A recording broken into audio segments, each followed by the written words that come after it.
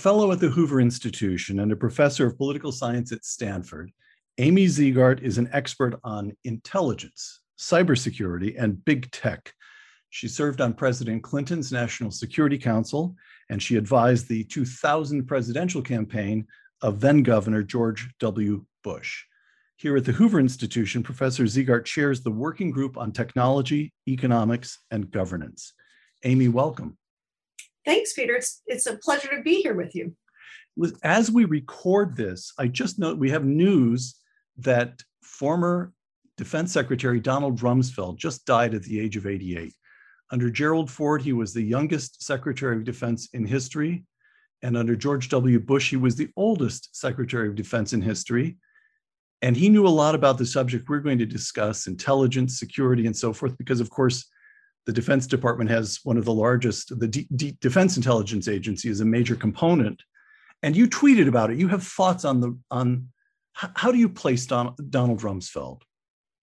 Well, I think, there's a lot of discussion now. It's a terrible day with Rumsfeld's passing. He was much maligned for this very famous speech he gave about unknown unknowns in reference to the Iraq War. There are known knowns. There are things we know we know. We also know there are known unknowns. That is to say, we know there are some things we do not know. But there are also unknown unknowns, the ones we don't know we don't know. And in my forthcoming book, Spies, Lies, and Algorithms, I write about this speech and how it's widely misunderstood. Rumsfeld was popularizing a really important concept in the intelligence community that was first espoused by a man named Sherman Kent, who was a history professor at Yale and founded the CIA's analytic branch. And when Rumsfeld said there are known knowns, what he meant was there are certain things that are knowable that US intelligence officials happen to know. Like, for example, does China have an aircraft carrier? That's a knowable question. We happen to know the answer. And Rumsfeld then said, well, there are also known unknowns. Those are things that are knowable, but we might not know the answer to them. So an example of that is, how does the aircraft carrier operate at sea under various conditions? Chinese sailors know the answer to that, but US intelligence officials may not unless they're on board for long or have access to information over long stretches of time. So those are the known unknowns. And then Rumsfeld talked about there are unknown unknowns, and people sort of teased him for it, right? Some people set these comments to music. He was exactly right. Unknown unknowns are things that are not knowable to anyone at all. So the example there is, how long will China's Communist Party stay in power?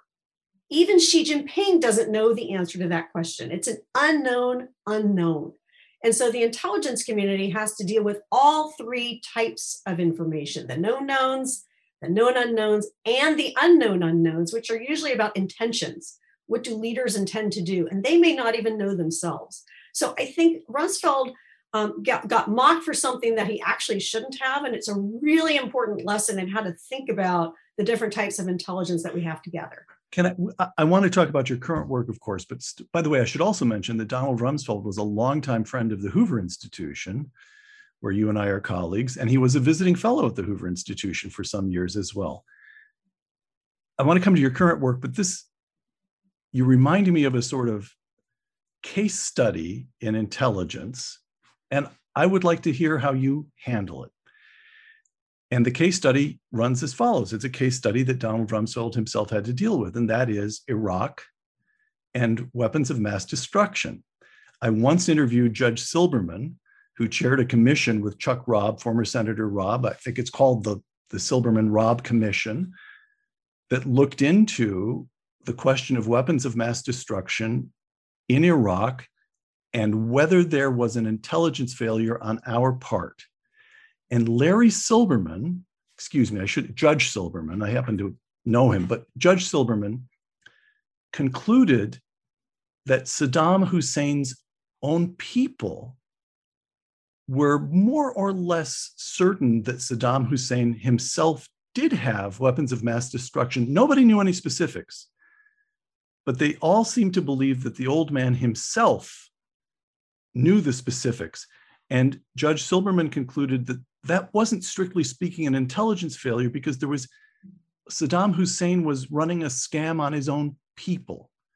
is that, first of all, is that would that be your conclusion of the episode as well? And is that how does that fit into that template of known knowns, known unknowns, and unknown unknowns? Well, I guess it's as simple as this. Was that an intelligence failure, or was that one of those things that intelligence just couldn't get at? I think the answer is yes and no, right? It's a really complicated case. Was it intelligence failure? It was, in the sense that we now know from that commission and other investigations that the intelligence community really didn't collect very well after 1998 when weapons inspectors were removed. So it was a collection failure. We also know that there were real analytic failures in the community, right? So assuming that the previous intelligence assessments and their assumptions were correct moving forward. Right. So there was groupthink, right? There's been a lot of dissection about the cognitive biases that lead even the smartest people with the best intentions astray, relying too much on the source called, ironically, curveball, right? So yes, at the same time though, Peter, you point out a really important point, which is that Saddam was working very hard to deceive a lot of people, his own people. He was playing a very dangerous game, trying to suggest that he might have these weapons when in fact he didn't. And so, especially when you're talking about an intelligence service to a dictator, you also may not want to give a bad message to the boss when you know what happens to the messenger. So there's that dynamic at play within Iraq as well. Lots of moving parts of that, but I think it is fair to say, yes, indeed, it was an intelligence failure. All right. So we come to the present. Let me quote from the white paper that you have written for the Hoover Working Group that you chair. Quote, we're talking now about China. The United States cannot afford to lose today's global technology competition, close quote. And if I were to be skeptical or a difficult reader, I would say, why not? Britain lost, so to speak, the competition, the great power competition. It ceded great power status to us in the United States, and it did so gracefully enough. And living standards in Britain continued to rise, and peace was kept in the world. Why must we believe that it is ordained for the United States to remain number one power, or everything falls apart? Oh, I love those kinds of difficult questions, Peter. So let me just say, so I have the pleasure and honor of co-chairing the working group. So my partner in crime is John Taylor. And I think that says a lot actually about this working group, that we have an economist and a political scientist working together on these questions. So I'm really excited about bringing people together across different fields to look at these questions. But you asked the really important question about why does it even matter whether we win or not? And I think it matters for two main reasons. The first is that American values matter. It matters whether an authoritarian regime that persecutes its people, that stymies democracy, that surveils its own citizens, whether that country sets the standards, the norms, and the terms of the international order, or whether the United States, with our foundational democracy, our concern for human rights, our interest in free trade and free ideas and free peoples, whether we rule that international order, whether we have the main say. So that's reason number one. Values matter. And make no mistake, I think there's not a lot of bipartisan consensus in Washington, but there is on this point, which is that America and China are locked in a competition and the stakes are high and the outcome matters. The second reason why I think it matters is that the economics and the national security components of this competition are tightly intertwined. This is not the Cold War, where we had a disconnect, right?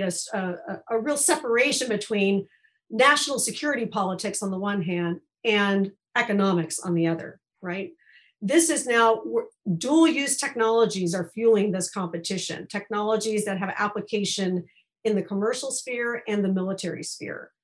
The estimates are that artificial intelligence, to give you one example, could affect almost every industry in the world and affect 15 to 25% of the jobs worldwide. Right. So we're talking about being at the cusp of a new dawn where technology is driving not only prosperity, but security. So the stakes are incredibly high for this technological competition. All right. Now, On China, I'm going to continue for a moment or two to be difficult, if I may. So first question is, why does it matter? You had a very good answer. Here's the next question. Why should we worry? Because although the Chinese do a very good job of stealing our intellectual property, you quote, in the same working paper, you quote FBI Director Christopher Wray referring to the Chinese theft of intellectual property as, quote, one of the largest transfers of wealth in history. Granted. But as long as they can't innovate themselves, they're always going to be a step or two behind. We invent it, they steal it. But there's a sequence there. We get to use it first for a little while before they steal it. Let me quote Peter Thiel in 0 to 1. Now, this was published in 2013. So we're talking about a book that's 8 years old. Quote, the Chinese have been straightforwardly copying everything that has worked in the developed world, 19th century railroads, 20th century air conditioning, even entire cities. They might skip a few steps along the way, going straight to wireless without installing landline, for instance, but they're copying all the same. Still true? Or are we now facing a China that's capable of real innovation? Much less true than it was even a few years ago. So I wish that were the case. I would like to not have to worry so much, right? And we all would. But the National Security Commission on Artificial Intelligence, a bipartisan commission, released its final report just a few months ago. And they looked exactly at this question, Peter, which is sort of where are we ahead and where are we behind vis-a-vis China with respect to AI in particular? And they found that in 3 areas, China is actually ahead of the United States already. And those 3 areas are applications of AI. So we may invent more algorithms and better algorithms than the Chinese, but they're using them, right? Because the power of the government over the people, right? With all the facial recognition technology and surveillance. So applications, data, right? Nothing like an authoritarian power to control data, right? There is no privacy. There is no freedom in China over your data. And the third area, and this is perhaps surprising, integration, right? Of commercial technology into the government for military and national security purposes. China is much better at integrating those technologies than the United States is. So we need to catch up in those areas. Now we're ahead in some other, we're ahead in talent, we're ahead in algorithms, right? So we're ahead for now in semiconductors, right? But those advantages are narrowing too. So it's not preordained that the US will continue to win in the technology race. And it's not true that China is just a copier, not an innovator. And I think there's a real sense of urgency behind this report. Again, a bipartisan report, a lot of private sector leaders served as commissioners, urgency that we need to get our house in order to compete. All right. But China and integrating technological advances into the military, what do we call it, military structure, the military establishment. They're very good at that, you're saying, right?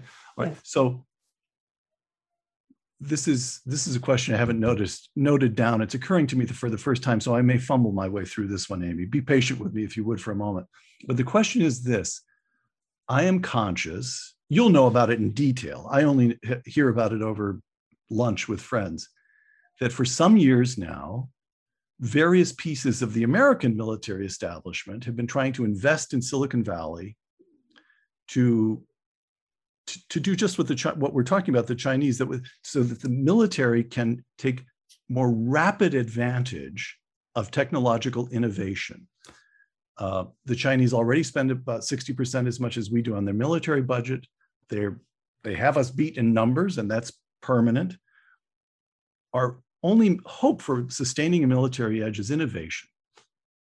Okay, I hear from friends who are at ease that the military, that these various entities set up, the CIA has one, set up to invest out here, are really dumb, and they're slow, and the entrepreneurs take it as easy money. Now, maybe I'm caricaturing this, but we also have, for example, Palantir just went public.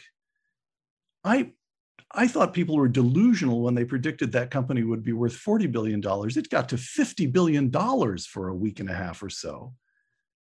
And the bread and butter business is doing stuff, data analytics, that the Pentagon isn't very good at, despite the Pentagon having a budget of $750 billion. They have to farm this stuff out. Okay, I don't even know quite how to form the question, but I just have the impression of a military that's behind, that's technically behind, that isn't very good at innovating, that isn't terribly good. There was that snafu where Google had trouble with its employees because they didn't want to have anything to do with the United States military. You see, I mean, I could go on and on and on. I've already made the question too long. You see the problem. Is our military any good at incorporating our own innovation? I think our military has a lot of room to improve. I think it is an urgent crisis, the innovation crisis. And I'll give a little background about this. Why is it a crisis now as opposed to during the Cold War? Until now, innovations largely happens first in the government and then they were commercialized, right? I often joke in my family that NASA actually had the wrong sales pitch. Right? We were taught as kids that NASA was responsible for tanks. Yes, exactly. Right? Well, what NASA was responsible for was computers, right? Because chips were originally bought by the Air Force and NASA when they were priced too high, because they could actually withstand space flight and the return back to Earth. So the ARPANET, the precursor to the internet, came out of the Pentagon. So we're used to a system where the government innovated and then those innovations went commercial. Now we're in a world where it's exactly the opposite. Most of the innovation is coming from the private sector. And now the challenge is, how can the government adopt from the private sector? There are real challenges, classification challenges, interoperability challenges. So I don't want to minimize the problem. A lot of smart people are working very hard to try to solve the problem. But the fact that we have these outposts, so we have In-Q-Tel, which is invested in Palantir. Yes. We have the Defense Innovation Unit. We have a number of different innovation hubs in the Pentagon. And I often say, when you have to have that many hubs for innovation, it tells you the mothership is broken, right? So I think there's a widespread awareness that the mothership is broken, that acquisition has to get reformed. We have to spend smarter in our defense budget, and we have to make the rapidity of development much more of a focus, right? So the F-35 is older than my oldest child, right? The F-35, 28 years from the first idea to the time that it's becoming operational. We don't have that kind of time. We need to be able to develop a blueprint for a plane and manufacture that next generation plane in 2.5 or 3 years, not 25 to 30. The pace of change is completely different, and the Pentagon has to adapt to it. All right. Let me quote one more time from your working paper. Quote, "The Chinese Communist Party has clearly and repeatedly stated its aims to become the dominant technological power in the world over the next decade." Let me reread that, because that is frightening. It bears pondering. The Chinese want to become, quote, "the dominant technological power in the world." How quickly? Over the next decade. This is a development I may even live to see. All right. So we're used to the idea, because it became a political issue in recent years, we're used to the idea that somehow or other we got trade with China wrong. And it may not have impoverished the nation as a whole, but it was damaging to certain industries and to certain regions of the country. That I think is understood as something the Chinese did to us. If the Chinese succeed, what are the other ways in which life in America will be blighted rather than enhanced? If the Chinese get what they want, how will the world and this country look different? I think if the Chinese get what they want, we're going to see a world of diminished freedom. We're going to see a world where the internet will be divided. There will be a free internet where you actually have a free flow of ideas, and a closed internet where propaganda is spewed and you don't know what the truth is within certain parts of the internet. We'll have a world of hyper protectionism where China will not need to do much with the rest of the world because it has such a large domestic market. And we'll have a world of Chinese aggression in every respect of the word. You look at what's happening in Hong Kong today. I lived in Hong Kong when it was a British territory. Oh, you did? I And should have known that. I lived in Beijing the year after Tiananmen. So I was originally an East Asian studies person and studied Chinese and went to live in Beijing. And my research at the time was on China's democracy movement in 1989 and what happened in Tiananmen. And I remember very vividly my phone was tapped. I was followed wherever I went. I smuggled a computer into the country. Back then, there weren't laptops. I smuggled in a giant Apple computer. I was searched on my way out of the country and interrogated. And I remember never feeling more thankful for the freedoms that I have than when I touched ground from that airplane from Beijing to Hong Kong, which was then a British colony. And I knew that no one would be following me or watching me or potentially imprisoning me or my friends. It really matters, right? Whether China gets what it wants, not just for the Chinese, but for everybody around the world. Can I, so you talk about they want to do this in the next decade. Do your students understand that it matters?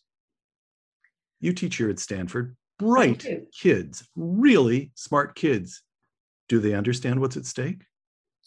I think some of them do. I think one of the things that I found, and we did this wonderful experiment this past year at Hoover, where, as you know, one of the great pleasures I have is directing the National Security Affairs Fellows Program at the Hoover Institution. Brings 8 fellows from the military services and the State Department to campus for a year. And so we started an undergraduate mentorship program a few years ago with Stanford undergraduates. And the idea was you couldn't preach to the converted. You couldn't be an ROTC. Students couldn't be members of the military or have military families. I wanted students in the program who had no exposure or experience with the US military before. So we've had this mentorship program for a number of years, but during COVID, we had to all go online. So we decided to turn the mentorship program into a course. We met every week throughout the entire academic year, the same 24 students with the 8 fellows and me, and the 8 fellows and I team taught this class, Foreign Policy from the Front Lines. So one of the classes, very interesting, we asked what kept you up at night. And we did a survey of the military, of our National Security Affairs fellows, and a survey of the students. The lists were very different, right? So the undergraduates talked a lot about domestic politics. They talked a lot about climate change. And the fellows talked a lot about great power competition. And so that was eye-opening for everybody in the class. I think what I found from that experience is that students are actually quite open to thinking about the threat landscape in new ways. We have to figure out how to reach them. And so it's one of the reasons I'm so excited to be teaching a large undergraduate class this coming year on challenges to the intelligence community. Got it. Well, we can do a separate show on, one of these days, let's get your syllabus. I'd love to just hear what you're teaching Stanford undergraduates and devote 45 minutes to that, but that's a separate show. Tempted as I am to launch in that direction, that's a separate program.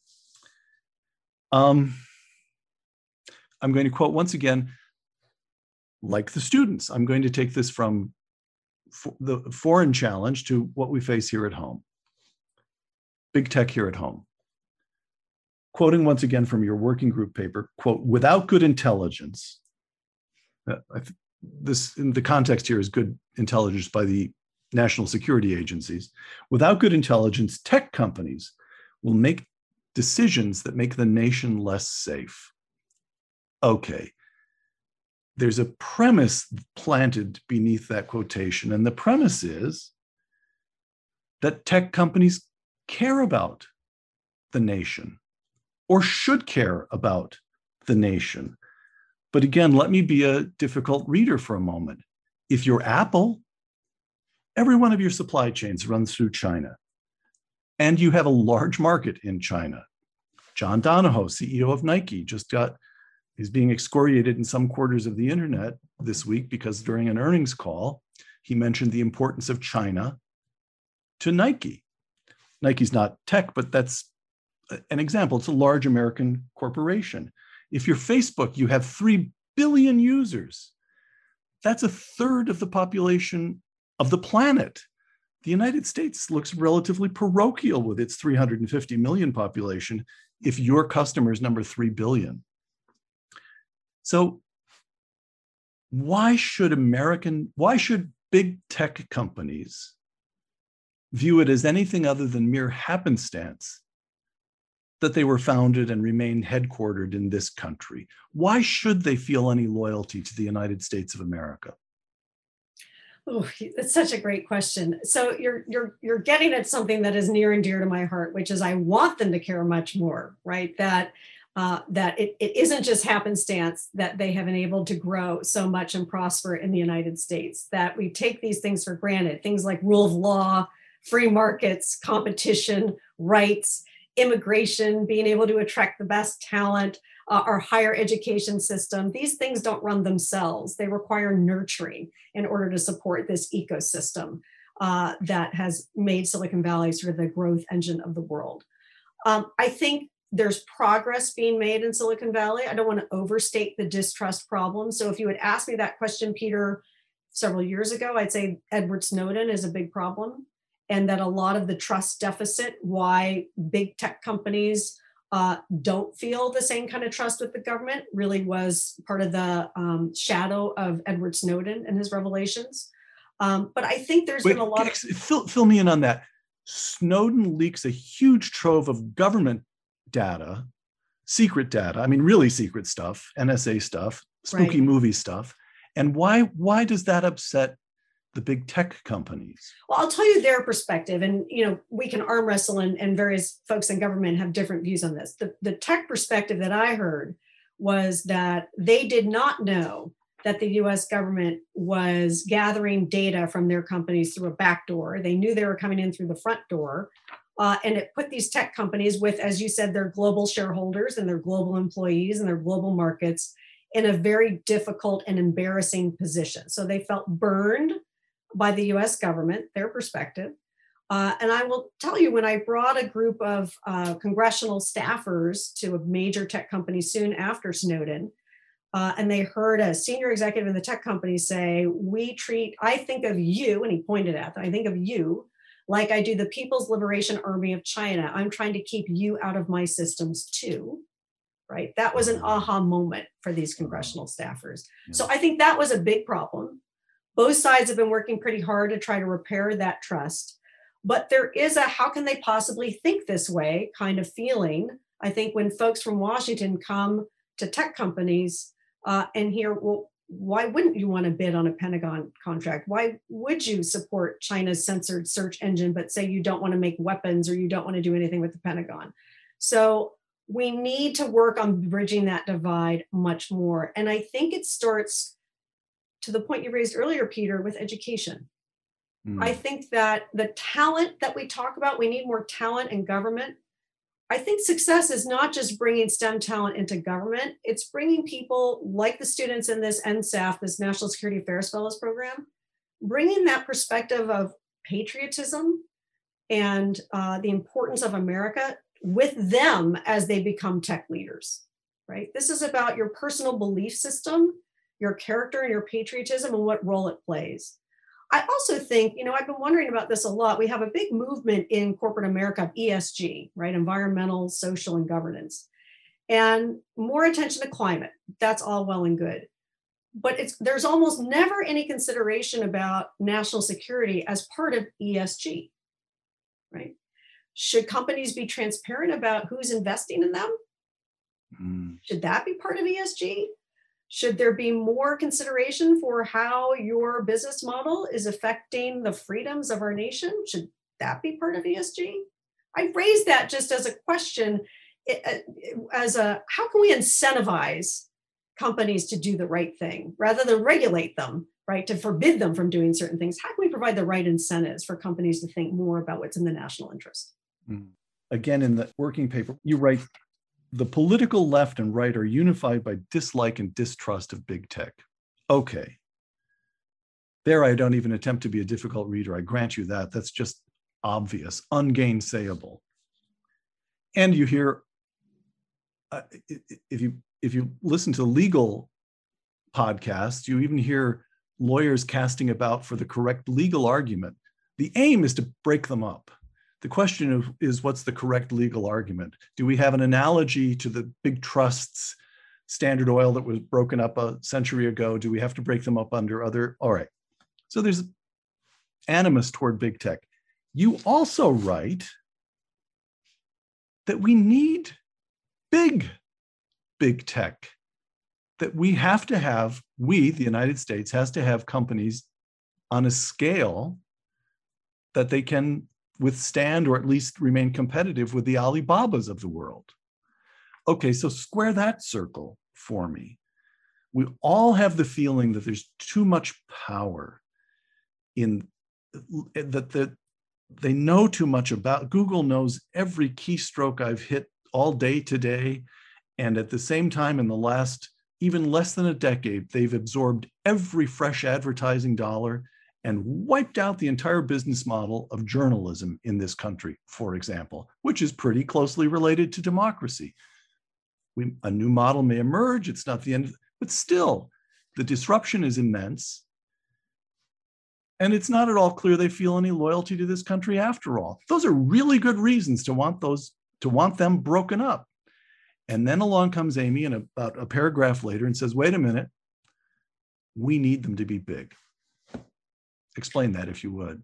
So I don't know what the answer is, but I think, let me see if I can refine the question, because it is whenever there are 6 bills in Congress, right, that pass the Judiciary Committee, and you have people on the right and people on the left agreeing on beating up on something, you got to pay attention. Right. So I think there's a confluence of 3 different things. The first is, I think there's a concern about freedom of speech, right? These tech companies can decide who gets to say what, who gets amplified. Should that really be in the hands of one person, right? With no accountability to voters. So there are arguments on the left about tech's role in freedom of speech, and there are arguments on the right about tech's role in freedom of speech. So part of the techlash, and let's break them up, is a free speech issue, right? So there's disinformation on one hand, and there's the tamping down on conservative voices on the other. So that's argument number 1. Argument number 2 is it's just bad for competition, right? So you can make the argument, yes. Right, that there are network returns for a company like Facebook. People join Facebook because people are on Facebook, and there are some returns to that network. Can you make that argument? It starts to look almost like a natural monopoly, right? Yeah. Can you make that argument for Amazon? Should Amazon have the same kind of market control over consumer choices and prices? So there's a domestic competition argument for let's break them up that too often lumps all of these big companies together when we're really talking about some different things. Mm-hmm. And then there's the third argument, which is the one that we write about in the white paper, which is, what do we need to do to win this race with China?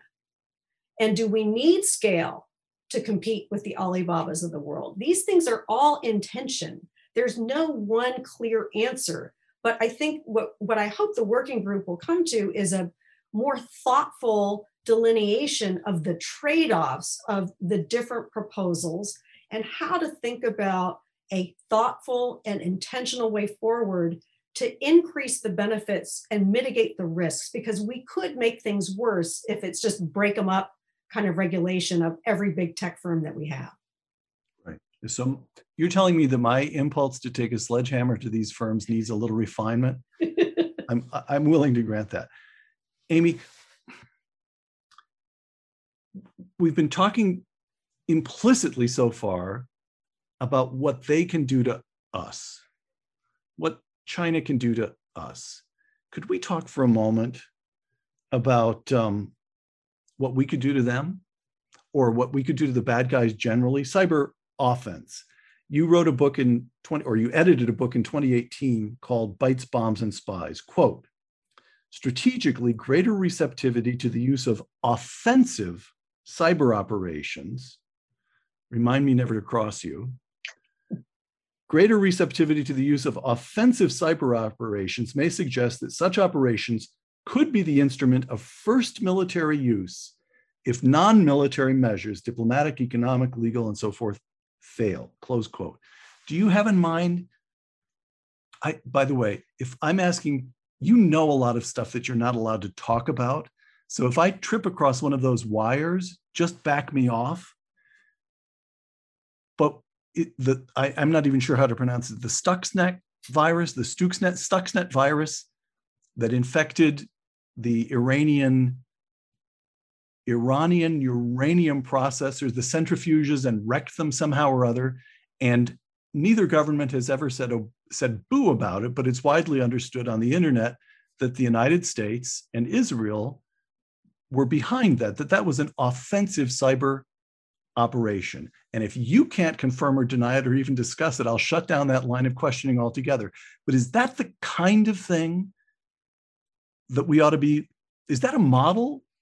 Should we be doing more of that kind of stuff? So we are, and it's been publicly reported, we are doing more offensive cyber operations. So the Pentagon's Cyber Command issued a strategy, a vision, commander's vision, a few years ago called Defend Forward.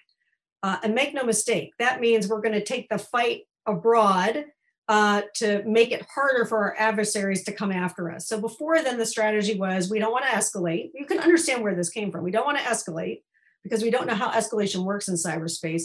So we're going to hunker down and try to defend our networks from attacks coming in. Well, that didn't work very well. So 2018, we start this Defend Forward strategy, very public, right? So there has been public discussion, public reporting. I have to be careful about what I say here, public reporting about offensive cyber operations against non-state actors as well.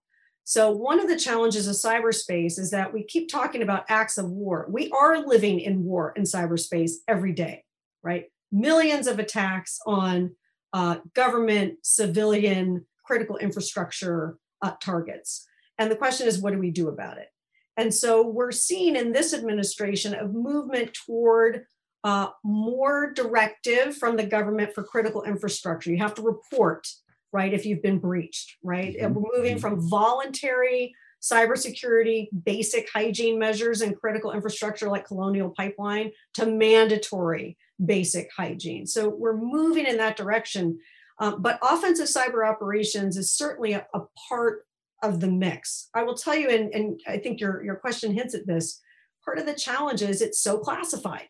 Yes. It's so classified. The phrase offensive cyber operations was itself classified until the mid 2000s. So it hampers in some ways our signaling and our understanding of, and for academics, right, how to help the government think through good strategies about cyber operations because it's so classified for understandable reasons, largely.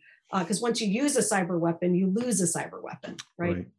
So thank you very much, because that just leads into the next question, which runs as follows. We operate a democracy here. And so offensive, I have two problems in mind. One is offensive cyber operations. In the old days, the President of the United States goes live from the Oval Office at 9 o'clock at night and says, American troops have just struck such and such a place for such and such a reason. And the damage is as follows. And anyone who does that kind of thing against us can expect more of the same. Out in public. And within minutes, there are people up on Capitol Hill saying he did the right thing and others saying he did and it gets digested in the editorial page papers. All right. Something like Stuxnet takes place. Not much debate. Nobody knows for sure what happened. There are people who say if the United States was behind it, rah, rah, happy to hear it, but were we? What? It's a problem for democracy, isn't it? Item one. Item two, I'll lump these together because the large question here is how do we operate while retaining a democracy? We've been talking about what the Chinese could do to us. You are acutely aware that there are plenty of Americans who are worried about what our own government can do to us. You don't have to be a defender of Donald Trump to suppose that the FBI was a little less than forthcoming with the FISA court about classified information, where information came from, and so forth. So how do we do this? How do we grapple with the need for secrecy, the understandable need for secrecy, while at the same time feeling certain that our civil liberties are being respected by our own government, A, and B, that executive branch decisions about how to use how to operate in secret in cyberspace receive the kind of oversight and debate that they deserve? Well, so you just mentioned the key word, oversight. All right. Right. So secrecy and democracy always exist in tension. Too much secrecy undermines democracy. Too much democracy or transparency undermines the capabilities of government for defense. And so striking the right balance is an age-old endeavor. We know what it looks like when we get the balance wrong. We lived through that chapter with the intelligence community with covert action in the 60s and 70s, right? So there were really sort of two periods of oversight of intelligence, before the 1970s and after the 1970s. And before the 1970s, we had essentially no congressional oversight. There were no dedicated committees. Oversight consisted of a couple of meetings of subcommittees a year for about an hour, where members of Congress would joke that they preferred not to ask questions they didn't want to know the answers to, right? And so we ended up with all sorts of activities: attempted assassinations of foreign leaders, spying on American citizens by the FBI, the NSA, et cetera. The Bay of Pigs falls in this period. Yeah. Right? All right. Yeah. And real overreach of government, exactly the kind of civil liberties concerns that you raised in your question. Enter the 1970s, right? So we have big reforms ushered in by a committee called the Church Committee. And as a result of that, we now have intelligence committees in the House and Senate. Do they work perfectly? No, they don't. But there is now a routinization of oversight where for a covert action, for example, as you know, Peter, the president can't just order a covert action. The president has to issue a finding. It has to be in writing that the activity serves the national interest. And that finding has to be given to Congress. Congress doesn't veto it. Congress doesn't have to approve it, but Congress has to know about it. And there have been cases in the past reported where congressional opposition or concern over a finding has led to the covert operation not taking place. That's the kind of balance that I think you're talking about, where I think there are more oversight mechanisms in the cyber operational field. But the challenge that I worry about most, Peter, with oversight is knowledge, right? Because if oversight works in other areas because there are homegrown experts and they learn on the job. But when you're talking about things like cyber operations and intelligence, there's no Iowa, right, for intelligence, where everyone who represents Iowa is going to be on the agriculture committee. Right. There's no geographic concentration of interest that care first and foremost about intelligence or cyber operations. So members running for Congress are unlikely to be experts. So to give you a little fun fact, more powdered milk experts are in Congress than intelligence experts, right? There are more doctors in Congress, I think, than engineers at my last count. Given how important technology is to every aspect of our nation, the fact that we have so few engineers and few mechanisms to give them the know-how they need to do good oversight is concerning. All right. Last couple of questions. If I may ask about Amy Zegart herself. You did your undergraduate work in Asian studies. We just heard that you became so engrossed in this that you went to Hong Kong and Beijing. You did your graduate work in political science. And here you are, scaring us all to death, talking about tech and cybersecurity. How did you choose that field? How did you become involved in this? So I'll give you the bizarre progression of my interests, which started with Deng Xiaoping wearing a cowboy hat when he visited Texas in the United States. And I watched him on TV. And I thought, wow, this is a very interesting man and a very interesting country. And so I started taking Chinese lessons as a kid in Kentucky. Fast forward to, I really wanted to understand US foreign policy in graduate school. And so I was fascinated by information and how it got to the president. And so I stumbled into looking at the intelligence community as part of my doctoral dissertation. Cyber is an intelligence adjacent field, right? So cyber weapons really come from an intelligence pedigree. NSA, the National Security Agency, and US Cyber Command are joined at the hip, right? There's a big debate about how long that marriage should continue. But so it really, and cyber activity really looks a lot like covert action. So there are many more similarities between cyber operations and intelligence than there are in other fields. So I sort of naturally gravitated to the cyber field because of its sort of intelligence overlap. And of course, it's endlessly fascinating. And I catastrophize for a living. So I guess that's what sort of pulls everything together. Okay. You probably know the figure to the very digit. I could only get an approximate figures looking around online, but we seem to have about something over 300,000 Chinese students in this country now. Overwhelmingly, incidentally, in the hard sciences. Google, Facebook, Apple, all these big tech companies that we have been talking about employ large numbers of Chinese nationals. As a practical matter, how do we found it very difficult to prevent Soviet espionage. And we sold them wheat. That was about the only thing that we had to do with the Soviet Union.